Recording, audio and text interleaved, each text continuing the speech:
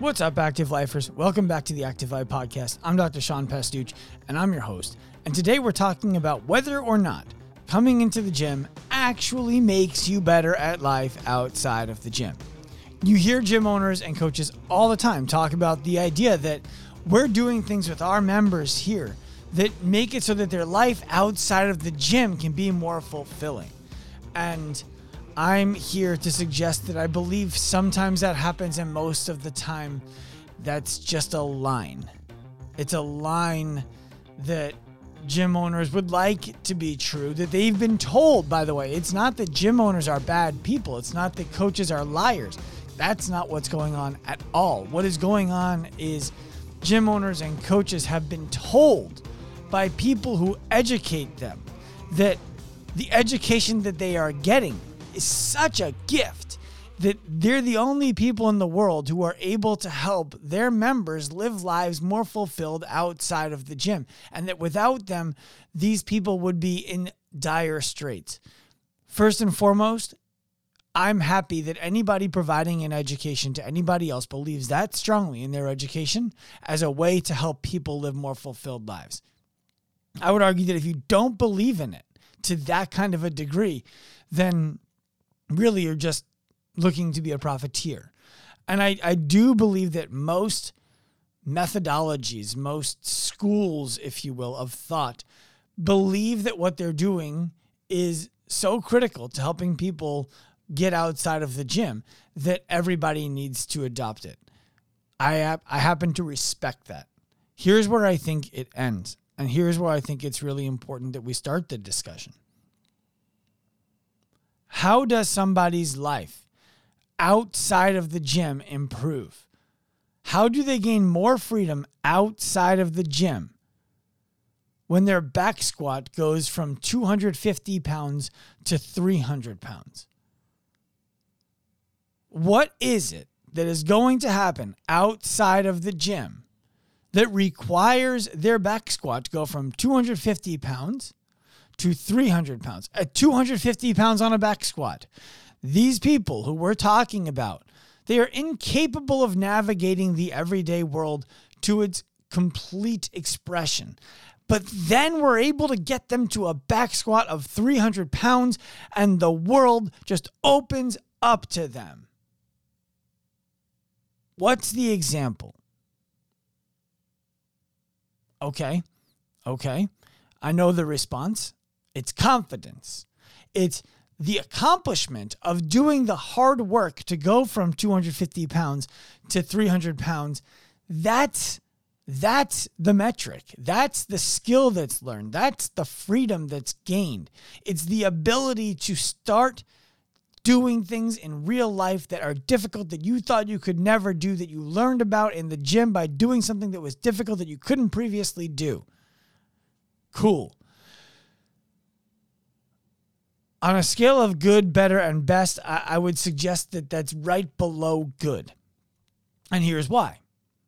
It lacks creativity. What else could people do inside of a gym that they didn't think that they could do before that would help them gain that same kind of freedom outside of it without axially loading their spine with 300 pounds on 2 feet at the same time and risking all of the injury that comes with it? I don't believe most gyms today are helping people live lives more fulfilled outside of the gym. And here are the reasons why. 67% of the United States is overweight. Almost 50% suffers from obesity. 50% does suffer from musculoskeletal pain. We have a doctor's office or a coach or a chiropractor or a physical therapist for 1 in every 400 Americans when we start to actually add it all up. So it's not for lack of access. What's going on? How is it possible that we live in a country right now, the United States? For those of you listening from abroad, you have your own problems too. You're not off the hook. But to speak specifically about the United States, how is it possible that we have a population of 350 million Americans and half of them are dealing with musculoskeletal pain, half of them are severely overweight, and 2/3 of them are overweight. And I shouldn't say them, I should say us. Us. We are a country that represents about 4% of the world's population and takes over 80% of its painkillers. I'm going to say that again. We are a country that represents 4% of the world's population and consumes 80% of its pain pills. That means, when you do simple math, we are consuming 20x the volume of pain pills of every other country in the world per capita. That's insane. And I believe that most people going to the gym actually end up dealing with more aches and pains than they had before they got there. Here's what happens. People are not going into the gym and blowing out their ACL. They're not going into the gym and obviously tearing a labrum, like they do a lift and all of a sudden their shoulder just goes out and they fall to the ground in pain as if they were shot. They're not blowing discs in a single moment that they can usually point to. So what happens is every modality of fitness is able to say nobody gets hurt doing this. But it's so obvious that people are getting hurt doing it that to suggest it's not is like, I don't know, I just scratched my head. I guess that's the best way to describe it. It's a head scratcher. We're not helping people get better outside of the gym. We're not. Even when we look at the videos that people will post where you show somebody doing something like a power clean, and then we show them doing something similar at their workplace. We show them, pressing a weight overhead, and then we show them putting something on a shelf. Those are not the same. Let me be clear. They look very similar, but they are so different when it comes to the nuance that the way the body does them, it's not even similar. When you watch the person pick something up off the ground in the real world in that video, by the way, videos of which the likes I have made myself for my businesses when I owned gyms. People round their backs to pick things up off the ground. People lean to one side and rotate to pick things up off of the ground. When you put things on a shelf, you don't go through full shoulder flexion and get your head through the hole. That doesn't happen. It doesn't happen. We're telling ourselves the things that allow us to sleep at night comfortably, that make us feel really good about the kind of fitness that we teach in our gyms. But it's not working. And we need to be honest with ourselves when we talk about it. There is a solution, and I want to share with you what I believe this solution is. We need to look for areas of deficiency on a regular basis, and we need to decide communally, what is the minimum standard for 500 different things, 100 different things? And ask ourselves, can the people who we're working with do these? And if the answer is yes, then great, let's move them on to something else. If the answer is no, then let's continue working on it. I'll give you some simple examples that I believe do give people freedom outside of the gym, that we do work on in active life, that we do work on with our ProPath gym owners, that we do work on in ALP, that I do not see in any traditional gym setting, not the commercial gym, not the Pilates gym, not the yoga gym, not the CrossFit gym, not the Zumba gym, not the Jazzercise, none of them. Are you able to step off of a curb? Really simple. Are you able to step off of a curb? Seems like not a big deal, right? But if we're talking about freedom outside of the gym, there is a significant population of people who cannot step off of a curb. They are afraid to walk on the sidewalk if it's uneven. They are afraid to cross the street without support devices or colleagues to help them do it. Helping somebody to be able to walk on uneven ground, to be able to step off of the curb with confidence and competence, that gives somebody freedom outside of the gym. I would argue that most people walking into the gym today can already do that. Getting up off of the ground without using your hands, without using your knees, without using your elbows. How many points of contact do you require to get off of the ground? The fewer, the better. I don't believe in most cases that we're actually improving that in gyms. I don't think it's a priority.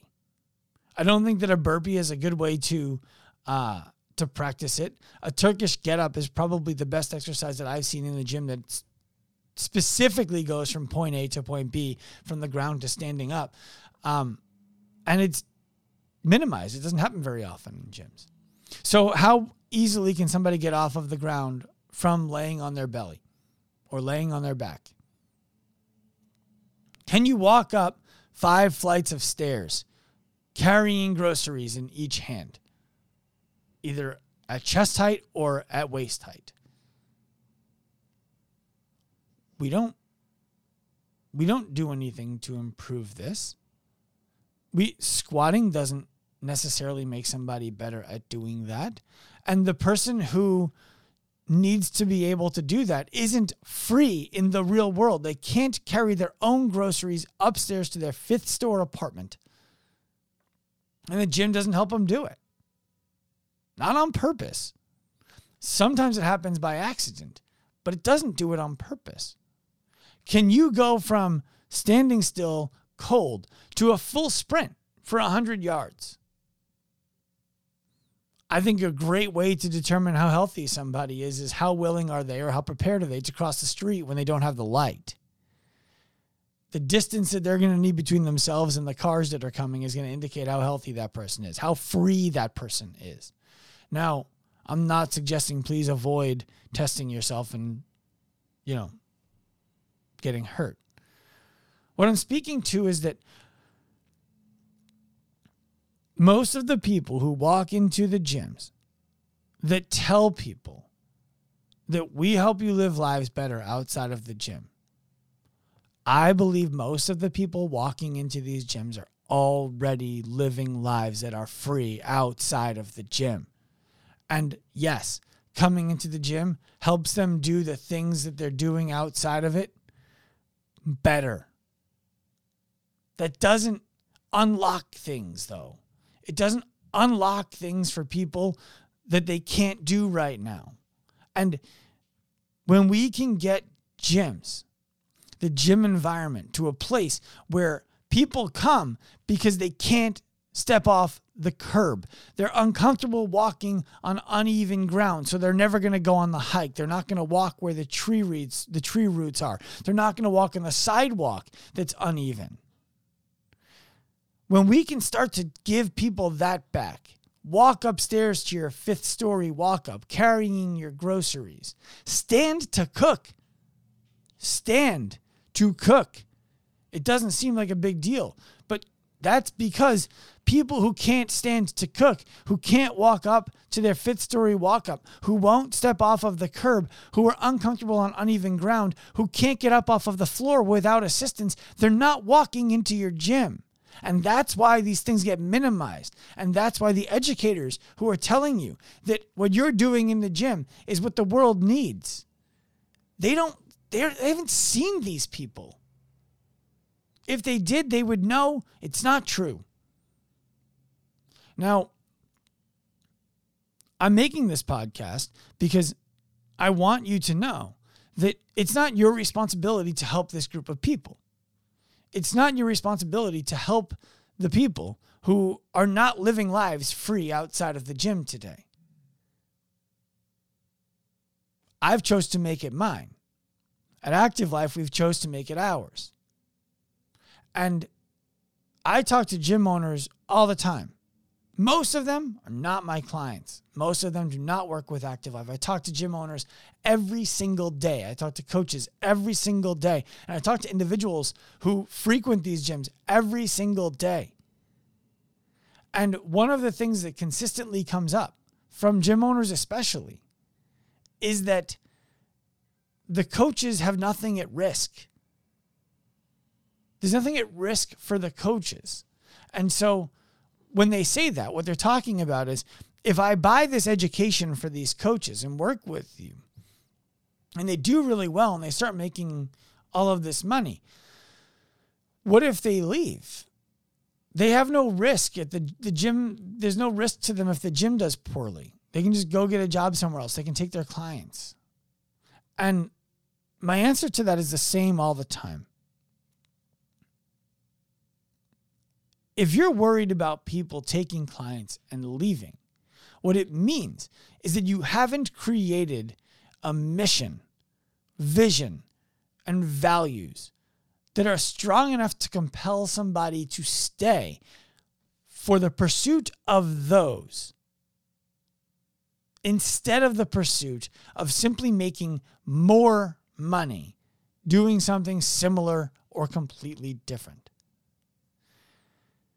The risk when you have a strong mission, when you have strong values, when you have strong vision, when everybody on the team understands it and believes it and is bought into pursuing it, the risk is about losing the opportunity to pursue that mission on a team who's absolutely making a dent. That's the risk. And if the business that you're running right now doesn't foster an environment in which people feel any risk at all of missing out on being a part of the team that pursues the thing that they're passionate about, then you're right.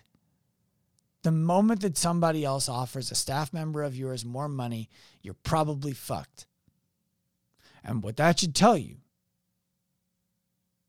is that what you're doing in the gym might not be compelling enough to keep people interested. Thoughts for the day, things to ponder.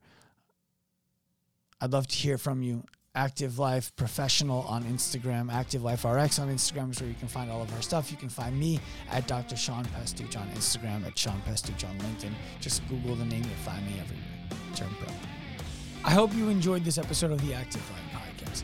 Remember, if you feel inspired by our vision to humanize the healthcare industry, professionalize the fitness industry, and empower individuals to live their lives, to reclaim their physical freedom, to develop careers, helping people reclaim their physical freedom. All you need to do is head to activelifeprofessional.com, find the appropriate link that represents you, and get in contact. We'll see you there.